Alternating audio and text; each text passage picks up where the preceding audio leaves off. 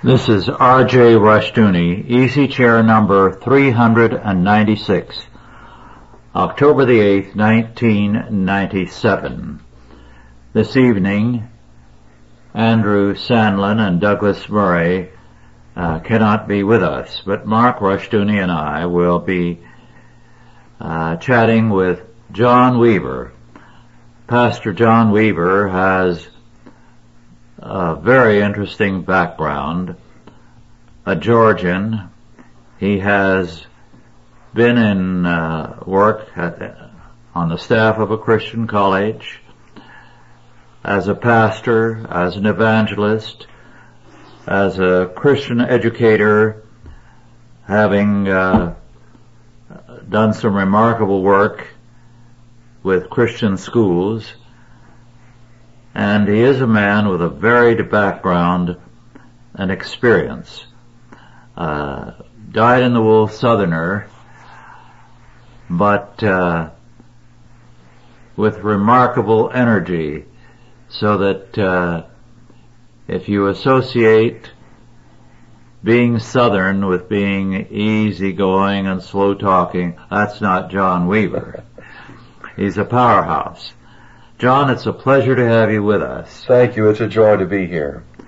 You have had, in recent years, a great many trips back and forth across country in all parts of the United States, in churches great and small. And I think it will be interesting to hear from you about what is happening in the church. Now, most people, if I may make a few remarks to begin with, look at the past with rose-colored glasses, and they assume that all was well because things were quieter, say, before World War II, which is true. But that did not mean we had strong churches. It meant that we were coasting on our Christian past. Yes. And we lived off our Christian capital for 2 or 3 generations. And after the war, very quickly it became apparent that we had exhausted that Christian caliber and character and capital. Well, the important question now is there awakening? Are we moving towards the greatest awakening, or are we headed straight downhill into hell?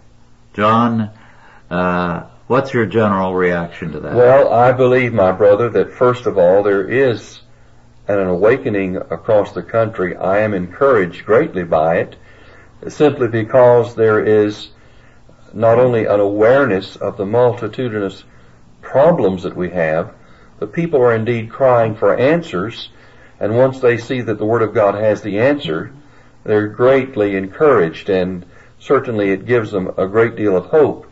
And I could give illustration after illustration of people just being just literally overwhelmed with the fact that God's Word is indeed the answer. And we have been away from it for so long. And now there are a number of pastors that are really returning to the Word and being real expositors and beginning to show the connection between the true faith and action. Mm-hmm. And it is creating quite a stir across the country. Don't hesitate to take as long as you want to answer any question. Now, you've been doing something that I think could not have been done some years earlier, when I was young, for example. You've been preaching on God's law at church after church, conference after conference across the country. What is the response? Well, the response has been very positive. In fact, to give you a couple of illustrations, I was preaching in Indiana on God's law and showing the abiding validity of the law, then dealing with restitution and there was an elderly gentleman in the congregation, and he got so excited that he raised his hand and his fist toward heaven, and you could hear him say, "Yes," over the entire congregation, because he realized that he was now hearing something that he had not heard since he was a boy. Yes. And he was agreeing wholeheartedly with it. And the amazing thing that I'm finding is that in all kinds of churches, you're still getting this response, not only from the older generation, but even from the younger generation as well. There are a number of young people who have been so absolutely fed up with the line that they have received and so dissatisfied with what they have been taught. And once they hear the Word of God, especially the teaching concerning biblical law, they just simply understand that is the answer to today's ills and society's problems. How about the clergy? Well, I find that there are several things going on amongst the clergy. One of them, I find that there is a separating of the wheat and the chaff. Mm-hmm. On the one hand, you have a lot of preachers falling all over the country, and it doesn't really upset me in that sense of the word, because my attitude is, in one sense of the word, God really knows how to call them. In other words, I believe the ones who are not God's true preachers are being exposed and are falling, and the people are seeing that the problems in their lives stem from the fact that they are either not converted or they certainly do not know the law of God and do not apply it. But on the other hand, there have been a multitude of young pastors that have seen the truth of God's Word and the truth of God's law, and they're just literally devouring it and assimilating it into their lives. It's coming out in their preaching left and right. There is a young pastor down in Ocala, Florida, that just recently was telling me how that God was just opening his eyes to truth after truth regarding his law, and he's teaching this truth to a small congregation, but yet it's a very dedicated congregation. And you can multiply that all across the country.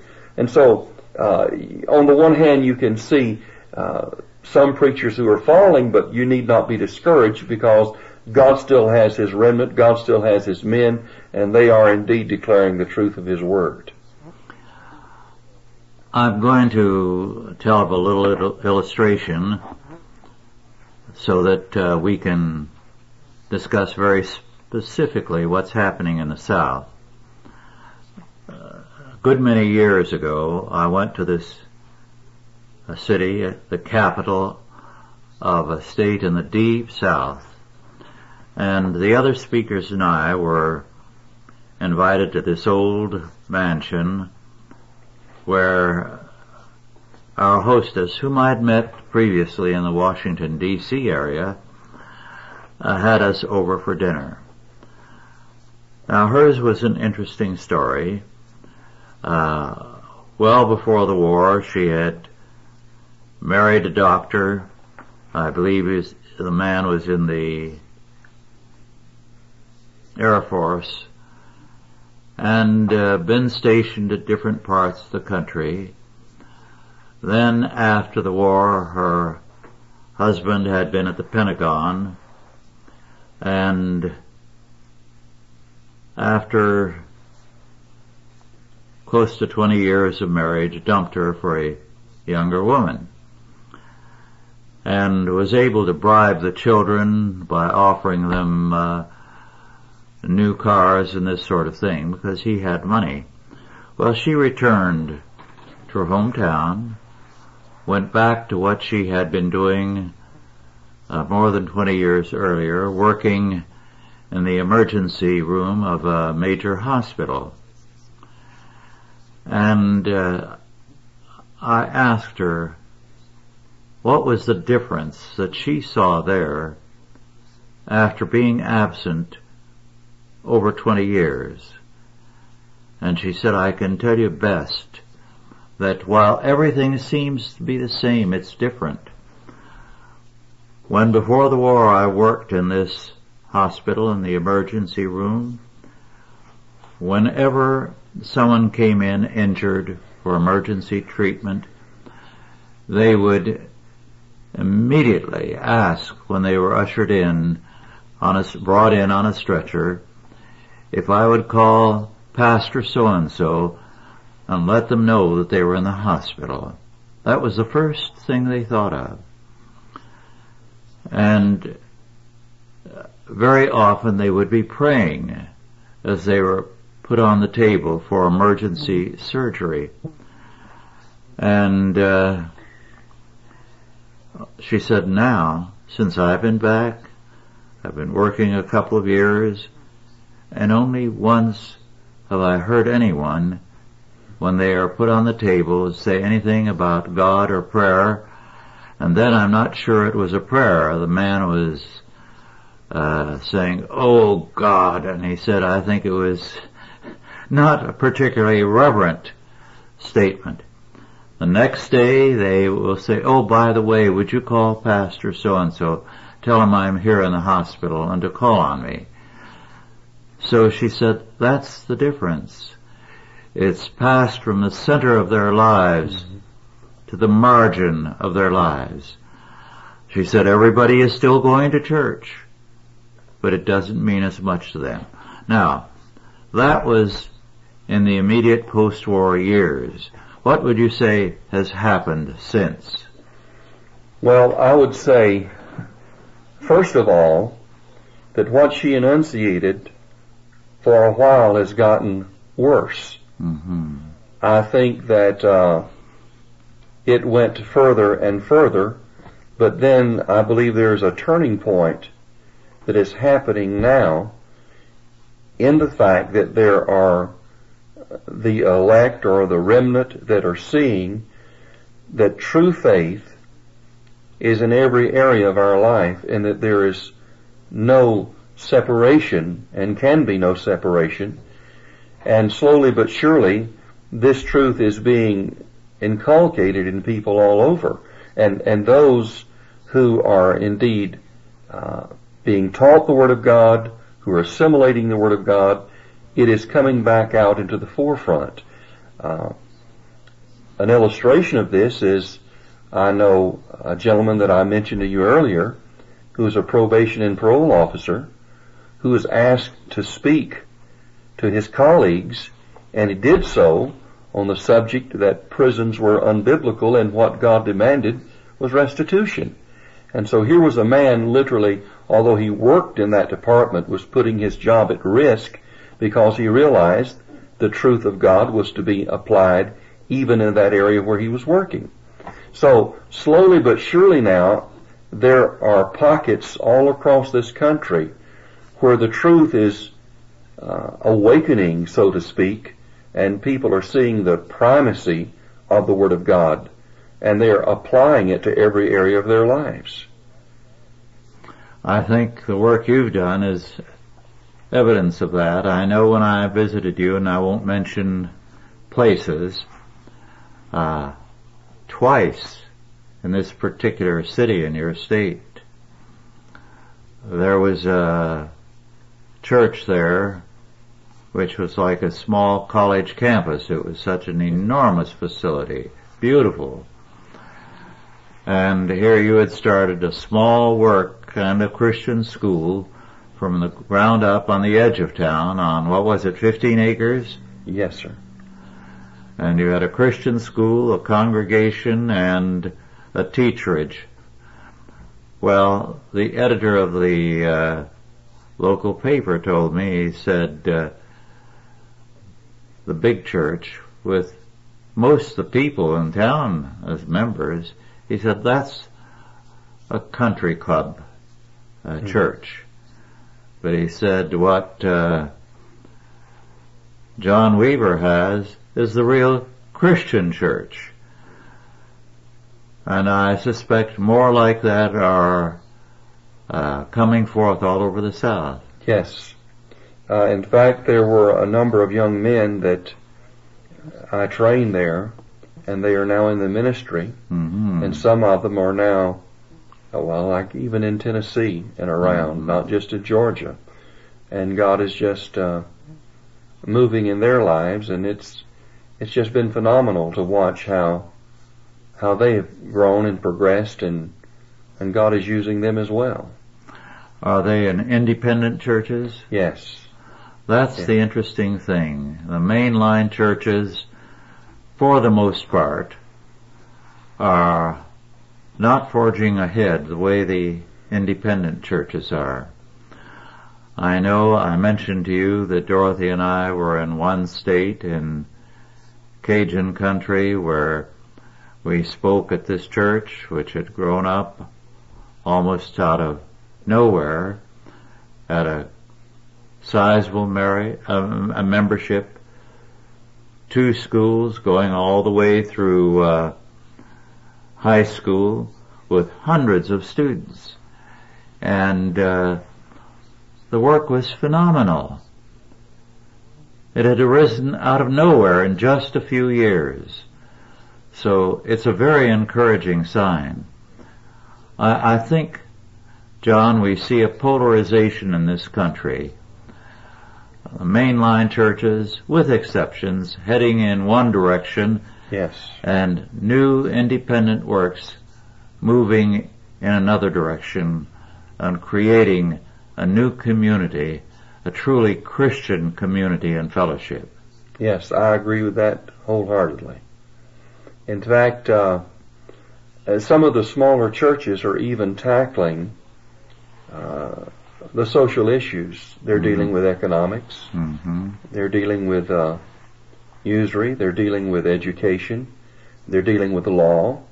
And they're endeavoring to enlighten themselves as to what God's Word says in every area of their lives. And so it's very exciting to see how that they're growing in the faith and applying the Word of God. One interesting area to me is precisely that, economics. I recall getting a telephone call from the South a few years back, and I heard first from the pastor and then one of the members. The pastor called me and he said, "I've been accused of being one of your group." And I said, "I'd never heard of you." So I inquired and found out who you were, where you lived, and so I'm calling you to get on your mailing list and to know more about what you're doing, because studying the Bible, we were suddenly under conviction by the Holy Spirit that we had to obey the whole Word of God. And the law was certainly a part of God's Word, and a very sizable section. And he said we were promptly accused of being one of those terrible Christian reconstructionists. Well, later a member called, a young man, a newlywed, who said he wanted prayer because he was going through a hellish time. His in-laws decided he was crazy and had persuaded his wife to agree with him because he would not go into debt. And they feel that I should go into debt and immediately get a big house instead of renting until I could afford to buy all kinds of luxury items. And he said, I was under conviction to avoid that sort of thing. And they were spreading the word around that I was absolutely crazy, that I had joined some weird cult. So he said, that's the pressure we're under. But he said, I'm standing firm. Well, excellent. Well, one of the things that most people forget is that most of our grandparents were debt-free. Yes. They usually saved for what they wanted, and if they had the money, they bought it. If they didn't, they just simply did without. The problem today is we don't have the discipline, nor the character, nor the teaching to inculcate that in our lives. I know that before the war, if you borrowed money to buy a farm or build a house, it was a 5-year note instead of 6 years in the biblical pattern, for bookkeeping reasons, they felt 5 years was easier. So you had to pay 1/4 down, and the balance in 5 years. Now that was true whether in California or in the southern states. And people don't know that. It was after the war that they brought in first the 10-year mortgage, then the 20, 25, and for a while there were a few places where they were offering 30 and 35-year mortgages. So that at the time, if you bought a house for $20,000, you wound up paying about $130,000 or $40,000 before it was over in principal and interest. Well, and all that has come about because we have basically what I refer to as a slave mentality. Yes. And Scripture says that the borrower is indeed servant or slave to the lender. Yes. And unhappily today, many people think they cannot function or live without debt. And it's based upon that slave mentality. Well, I've often commented on the fact, which I find very sad as well as offensive, that colleges and universities have gone in for price setting, have set the prices higher and higher, up to $35,000 a year for some of the best universities, or so-called best, and beginning at about $5,000 for the poorest, or that is in terms of the official ratings, which doesn't mean they're true. Which means then a student has to get a federal loan and go into debt for the rest of his life. He's a debtor, a slave, in order to get an education. And that is a monstrous evil, and I think it's deliberate. Yes. It's the enslavement of the youth of America, the gutting of their future. The sad thing is that most everyone falls for it, however. Yes. And we need to go back to the old log college and Yes. do without some of the fancier things and really get down to the teaching like it should be. Exactly.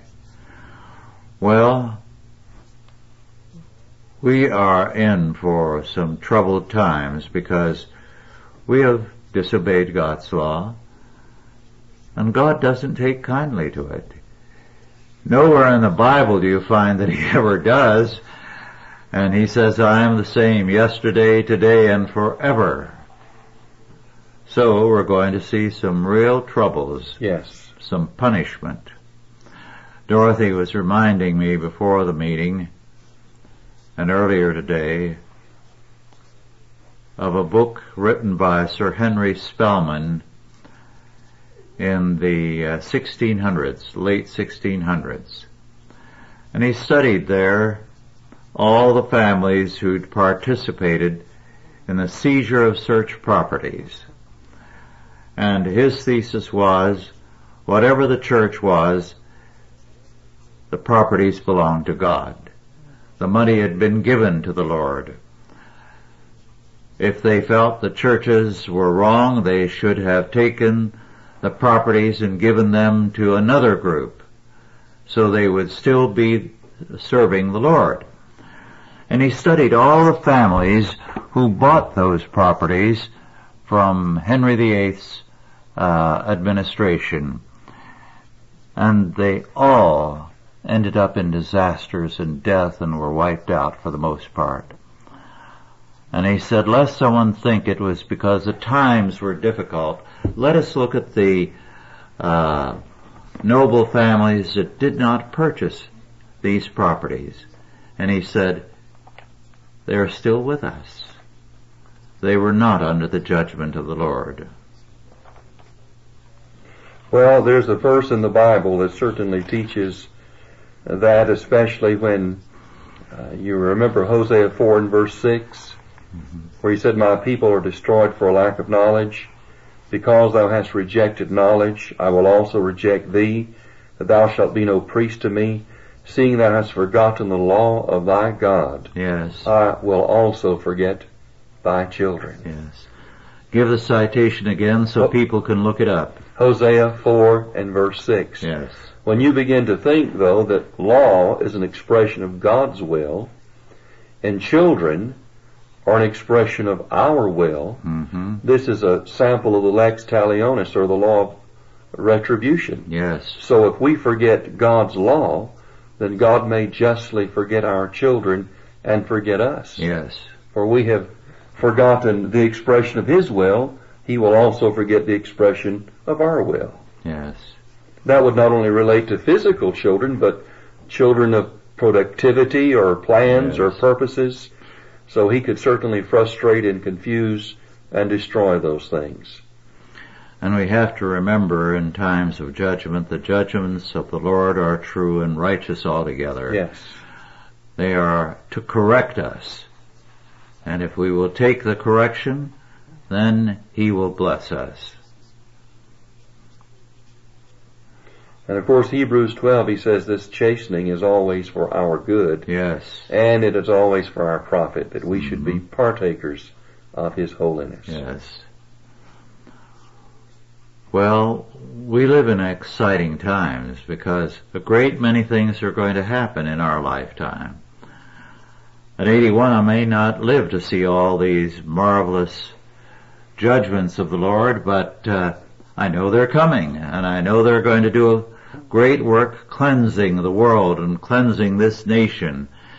And after that, we can look forward to a greater opportunity. And of course, that's why we established Cal Seton, to prepare people for that eventuality. Yes. The people of God have to be ready to stand and witness a good witness in the times of crisis, to turn this country and the whole world around.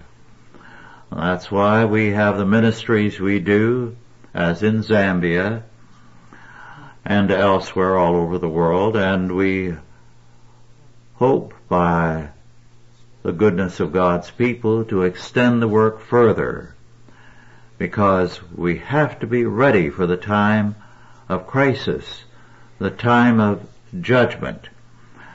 I believe the Chinese ideograph for crisis is made up of two symbols, and it means dangerous opportunity. So we have an opportunity ahead, a time of danger, but a very important opportunity. The Apostle Paul said something like that in 1 Corinthians chapter 16, when he asked them to pray for him. He said there was a great door and an effectual door open unto him. Yes. And then he said, and there are many adversaries. Yes. So you could say that the doors of opportunity swing on the hinges of opposition. Yes. And the more the opposition, the more the opportunity. And it's very exciting in that sense. And especially when you think about in the book of Hosea, and God told His people there that I've given thee the valley of Achor for a door of hope. Mm-hmm. And the valley of Achor was the valley of judgment. It's where Achan was judged. John, you mentioned that you were surprised at the number of churches who were actually receptive to your teaching on biblical law. Normally, dispensationalist churches would not be receptive to such teaching. Are these churches in the dispensational mold, and to what extent, or is that breaking down? Well, to answer that, I think that there is a breaking down of dispensationalism, or at least, let me put it like this, those who are dispensationalists are not consistent dispensationalists, because they are aware of the problems not only that are happening in the country, but are happening in their community and in their church.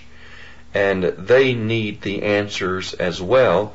And there have been several pastors that I know who were dispensational themselves, and yet they have asked me to deal with the subject of biblical law in their churches.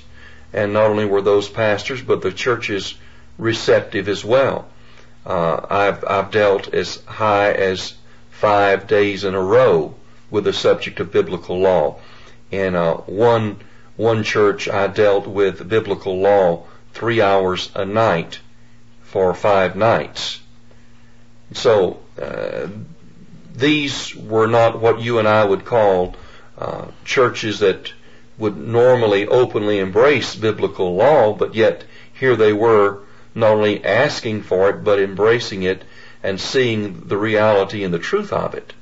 So you could say that God is indeed opening the eyes of even some men who would normally deny the validity of biblical law, and yet by their own presuppositions, and yet those presuppositions are fading, and they're saying there must be a law, there must be a standard, there must be an absolute.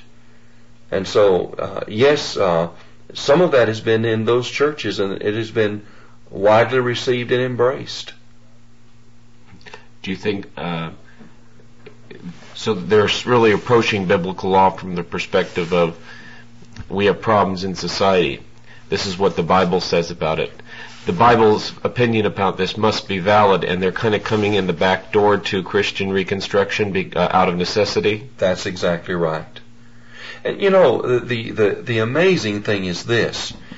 I know pastors across this country that would never admit or confess in Christian reconstruction or dominion, as we would call it, and yet they do everything in their power to bring their communities in a subjection to the Word of God and to the Lordship of Christ. I know one pastor who has even written against dominion, and yet he has done everything he can to run the Sodomites out of his city and control that city and bring it under Christian principles and biblical truth. And so on the one hand, there is a denial of that truth, and yet practically speaking, they're doing the very thing that they're denying with their mouth. And so it's really impossible, I believe, for a man to be consistent and deny the truth of God's law, because inevitably he's got to practice it somehow, in some way, just to make his ministry effectual. Mm-hmm. Real dispensationalism is actually very complex and very difficult to understand, much less to defend. But a lot of dispensationalists have had the effect on the church, at least, of law versus grace, Old Testament versus New Testament, because most people in the pew can understand that concept. Do you have a problem with people saying, I agree with everything you say, and I think it's wonderful, and I agree with your opinion on this and that, but I thought we weren't supposed to obey the law. What about law versus grace? Isn't this anti-grace? Well, the very first message that I always preach is the abiding validity of the law of God. And I take and show how that every negative passage in the New Testament concerning the law of God can be explained in 3 ways. Either, number 1, those passages which denounce the law as a means of justification, or number 2, those passages which deal with the death-dealing nature of sin in relationship to the law, or number 3, those passages which would refer to the ceremonial law, which now we have the substance or the reality in Christ. And I will take them to a number of those contexts and show them in context that's exactly what the Apostle Paul is doing.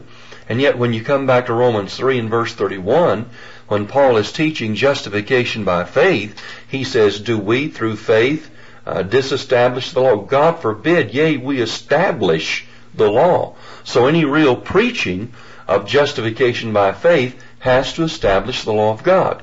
Moreover, if you do away with the law of God, there is no sin. Mm-hmm. For sin is by the knowledge of the law of God. That's what he said in Romans 3:20, Romans chapter 7, 1 John chapter 5, or chapter 3 and verse 4, when he said, sin is the transgression of the law. Whosoever committed sin transgresseth the law. So, when you deny law, in essence you have to deny sin. Secondly, if you deny biblical law, you have to deny, in reality, salvation. For the law is our schoolmaster to bring us unto Jesus Christ. So it's almost impossible then for someone to consistently deny the law of God. It's just impossible. So many of the men who would deny the truth verbally do not practice it. It's like saying that there are no Calvinists there are no Arminians when it comes to prayer. Everybody's a Calvinist. No one comes up to God and say, now Lord, we know that you've done everything that you can do. Now it's left up to my son or my daughter. No, we say, God save my son. God save my daughter. And so in theology and prayer, everybody's a Calvinist. Mm-hmm. The South has had quite an influx into the major cities and many minor cities of Northerners. President Johnson moved a great deal of aerospace work into the South. I know at the time I was in Southern California, and our group was, over a period of time, virtually cut in two because we had a great many aerospace engineers and scientists who were transferred to the various southern states. How has that invasion of Northerners, so to speak, affected the South? Well, that's a good question. There are bumper stickers down south. Of course, a lot of them put out in fun, but one of them says, "Welcome to the South. Now go home." Well, there's another bumper sticker that says, "Help keep the South clean, buy a Yankee a bus ticket home," But all of that is done basically in fun. But to answer the question, of course, some of the churches, I think at first, I'm not going to say that they were weakened, but in the sense that you had the different cultures, the different backgrounds, they were at least in a state of confusion there for a little bit. But I find by and large, most of the Northerners that have come to the South to live in the South and have made the South their home have embraced the ideology and the principle of Southerners, and most of them now, although they were not native Southerners, politically, socially, religiously, they would embrace the Southern principles. And I found another amazing truth, and that is this: any of the Northern brethren who have studied the history and the heritage of the South have come to embrace the same principles, although they're still in the North. And many of them tell me, well, I'm a Northern by birth, but I'm Southern in my heart and in my attitude. I know one man in the South who came there on business, married a Southern girl whose family has a deep and rich heredity in things Southern. And he's fallen in love with the South and Southern history, and his wife is indifferent to her Southern heritage, to the men who fought for the South, but he has been busy collecting books, documents, mementos, uniforms, everything connected with his wife's heritage. So he's more Southern than anyone else in that small community. It makes a tremendous difference once you see the heritage, once you see the history, and then I think once you get there and you see the people, that they're real, they're genuine, they're warm, and it makes... I had an aunt who lived for years in a northern city, and she could not get over it when she came back home that everyone spoke to you, everyone waved. And she said, where we lived for the last 30 years, if someone spoke to you, and especially it was at dark, you ran as fast as you could run. But the South was totally different. Well, in the case I mentioned, that was the thing he appreciated, coming from a northern city to a small southern town where you knew everyone within a week or two, and everybody greeted you, was interested in you. It was a new life for him. He wasn't used to that, and he loved it. His wife took it for granted. He never did. If we could just get some of the northerners to really begin enjoying southern ice cream, that's grits down south. We call that Georgia ice cream. Yes, I know the first time I went into the South, I found they were offended when I went through the line at breakfast that I didn't take grits. I didn't know what they were. And they told me I had to take them.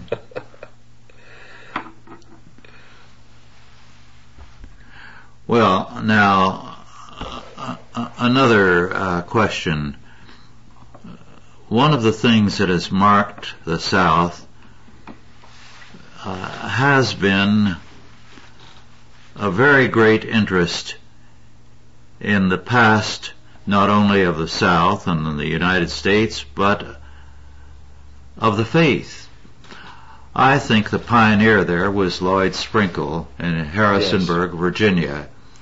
Lloyd has a very remarkable library of Reformed classics, and he has been for years reprinting some of the great Christian classics from Britain and from the United States.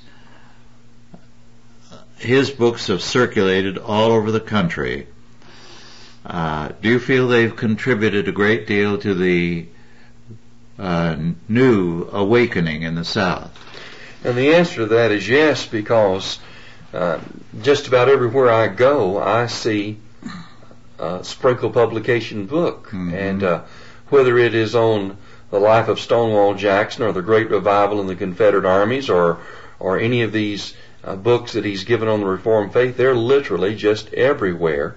And people consume that literature. Mm-hmm. And he does an excellent job. And I must confess that even the conferences that he has there at his church has really done a great deal to stimulate the people, and not only in the faith, but in studying their own history and their heritage of the faith. Well, at our own conference this past Saturday in Sacramento, it was interesting to see how many Sprinkle books there were on the book tables. He's done a great deal, and someone ought to do a story, yes, on his contribution to the Reformed faith in the United States. I just came from a Christian history conference a little south of here, and once again his books were there again, mm-hmm, all on the book tables. So his literature is getting out all across the country. Now, there's been one major exception to the decline of the mainline churches, and that's the Southern Baptist Church. Yes. What do you have to report on that? Well, I would say probably the biggest impetus is being put out by the independent churches, but the Southern Baptist has made one giant step or one giant turn, and that there are many of those men now that are returning to the Calvinistic faith, embracing the doctrines of grace, preaching and teaching that truth. Not only one of the major seminaries, but also many men in those churches. And each one of those Southern Baptist churches is supposed to be an independent autonomous church, and those men are just turning to the faith left and right. Mm-hmm. And it is a real open door that they have there. I think the turnaround is not only significant in that It restores perhaps the largest single denomination to the Bible-believing camp, but it was also done with an amazing amount of grace. Yes. Instead of a rage against the modernists who had taken over the church, the leaders who were responsible for the turnaround did it with grace and kindliness and a desire to rock the boat as little as possible. And I think that's one reason why they accomplished it so quickly. It isn't over yet, but there's no question the direction in which the Southern Baptist Church is moving now. They were not for a head-on battle, but for a recognition that however underhanded the takeover was, they had to restore it to the status quo of the past, to the faith, with grace. And nobody has commented on that. They did the entire turnaround by stressing grace. Well, very clearly the history and the heritage of the Southern Baptists was one of embracing the Calvinistic faith. Mm-hmm. When you listen to and read John Broadus and some of those other men, very clearly they taught that truth. And so once again it's pointing people back to the roots, to their heritage, to their faith. Well, it's a very important thing that has happened, because when you realize that one Southern Baptist seminary alone, the Louisville one, is the largest single seminary in the world. So the fact that it now is teaching the historic faith is a most significant fact, because its impact is worldwide. Most seminaries have a small student body. It's a big one that has 400 or 500, very large. And here is the Louisville Seminary with, 2,000, 2,500 students? Well, that's a tremendous fact. Yes. Yes. And there are other smaller seminaries as well that have embraced and are teaching the doctrines of grace. So it's astounding. It's encouraging as well. Yes, it is. What area of the South do you feel is the most significant in this turnaround? Well, I would certainly love to say Georgia, since that's where I'm from, but there's just so many areas. I can think of South Carolina. I can think of Tennessee. I can think of North Carolina, of individuals and churches that I know that are having great influence and with the people in their areas. And Louisiana is another tremendous state. Oh, that's interesting. And you have Steve Wilkins out there and a number of other men like that. And it just seemingly is blossoming all over the South. And you will have a lot of the major conferences in practically every state in the South at one time or the other. There's Alabama with Ron Rumberg there, and Charles Baker, and some of those other fellows that are doing an exceptional job. And Dr. Baker is one of those men who has a large inventory of books that he puts out, and it just seems like it's happening all over. The Christian school movement got its slowest start in the South and New England. It's been making up for lost ground. Is it continuing to flourish and increase? Yes. And I believe although they started out slow, they're coming on very strong in the South. How about homeschooling? Homeschooling is definitely on the increase. Mm-hmm. Pastor McCurry has an excellent Christian school there in Sharpsburg. And everywhere I go, there are homeschoolers. There are homeschoolers associations. And the people are getting back to really teaching their children the faith. Good. That is an interesting phenomenon. Ian Hodge, who was here, and we taped him about a week and a half ago, said that public educator in Australia, Queensland, told him that the fastest growing movement in the world in the sphere of education was the homeschool movement. Even in out-of-the-way places all over the world, it's proliferating. I've mentioned before, and I'm delighted to have an opportunity to mention again, but this year I've spoken at 3 California homeschool conventions. Well, Mark and I went down to the one in Anaheim, and for that alone, I don't know what the final count was, but when Mark checked, they told him, and it was not over yet, that is, the registration, it was over 8,000, and they expected maybe 10,000. That was one of the 3 at which I spoke, and I don't know how many more there were. I know there was a 4th one in Modesto, and the newspaper said there were over 2,000 there. So it's a phenomenally growing movement. Well, it's really strong in Georgia as well. Mm-hmm. And so I'm not sure about the other southern states. I know they are just from going around there, but living in Georgia, there are homeschoolers everywhere.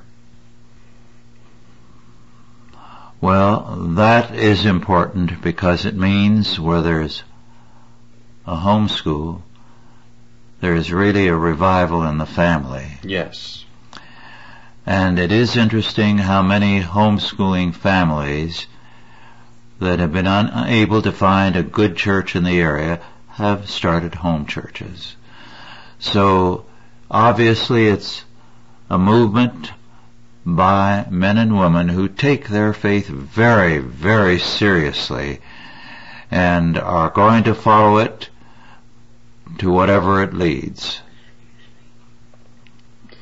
Well, it certainly demonstrates there's a strengthening of the family as well, and that they want to impart their faith and their knowledge to their children. Well, our time is almost up, John. Is there anything you'd like to say by way of conclusion? Well, I just want to encourage everyone, of course, to trust in the Lord and understand that certainly we need to apply the faith on a daily basis in every area of our lives and every sphere of our lives, and that as Brother McCurry always said, no need to really worry because God has this thing fixed, and He's on the throne, and it's very encouraging. And it's, although there may be times of persecution, times of oppression, there's no reason to give in, to give up, or give under, or to quit, because God is sovereign and He's on the throne. Yes. Mark, is there anything you'd like to say by way of conclusion? No, I have not. Well, thank you all for listening, and God bless you. We are very pleased that John was able to be with us. And John, don't wait as long as you have before you come here again. Thank you. You're a very dear friend, and we've had some good times together in the past, and the Lord willing, we'll have some more in the future. Amen. Amen. Well, God bless you all, and good night.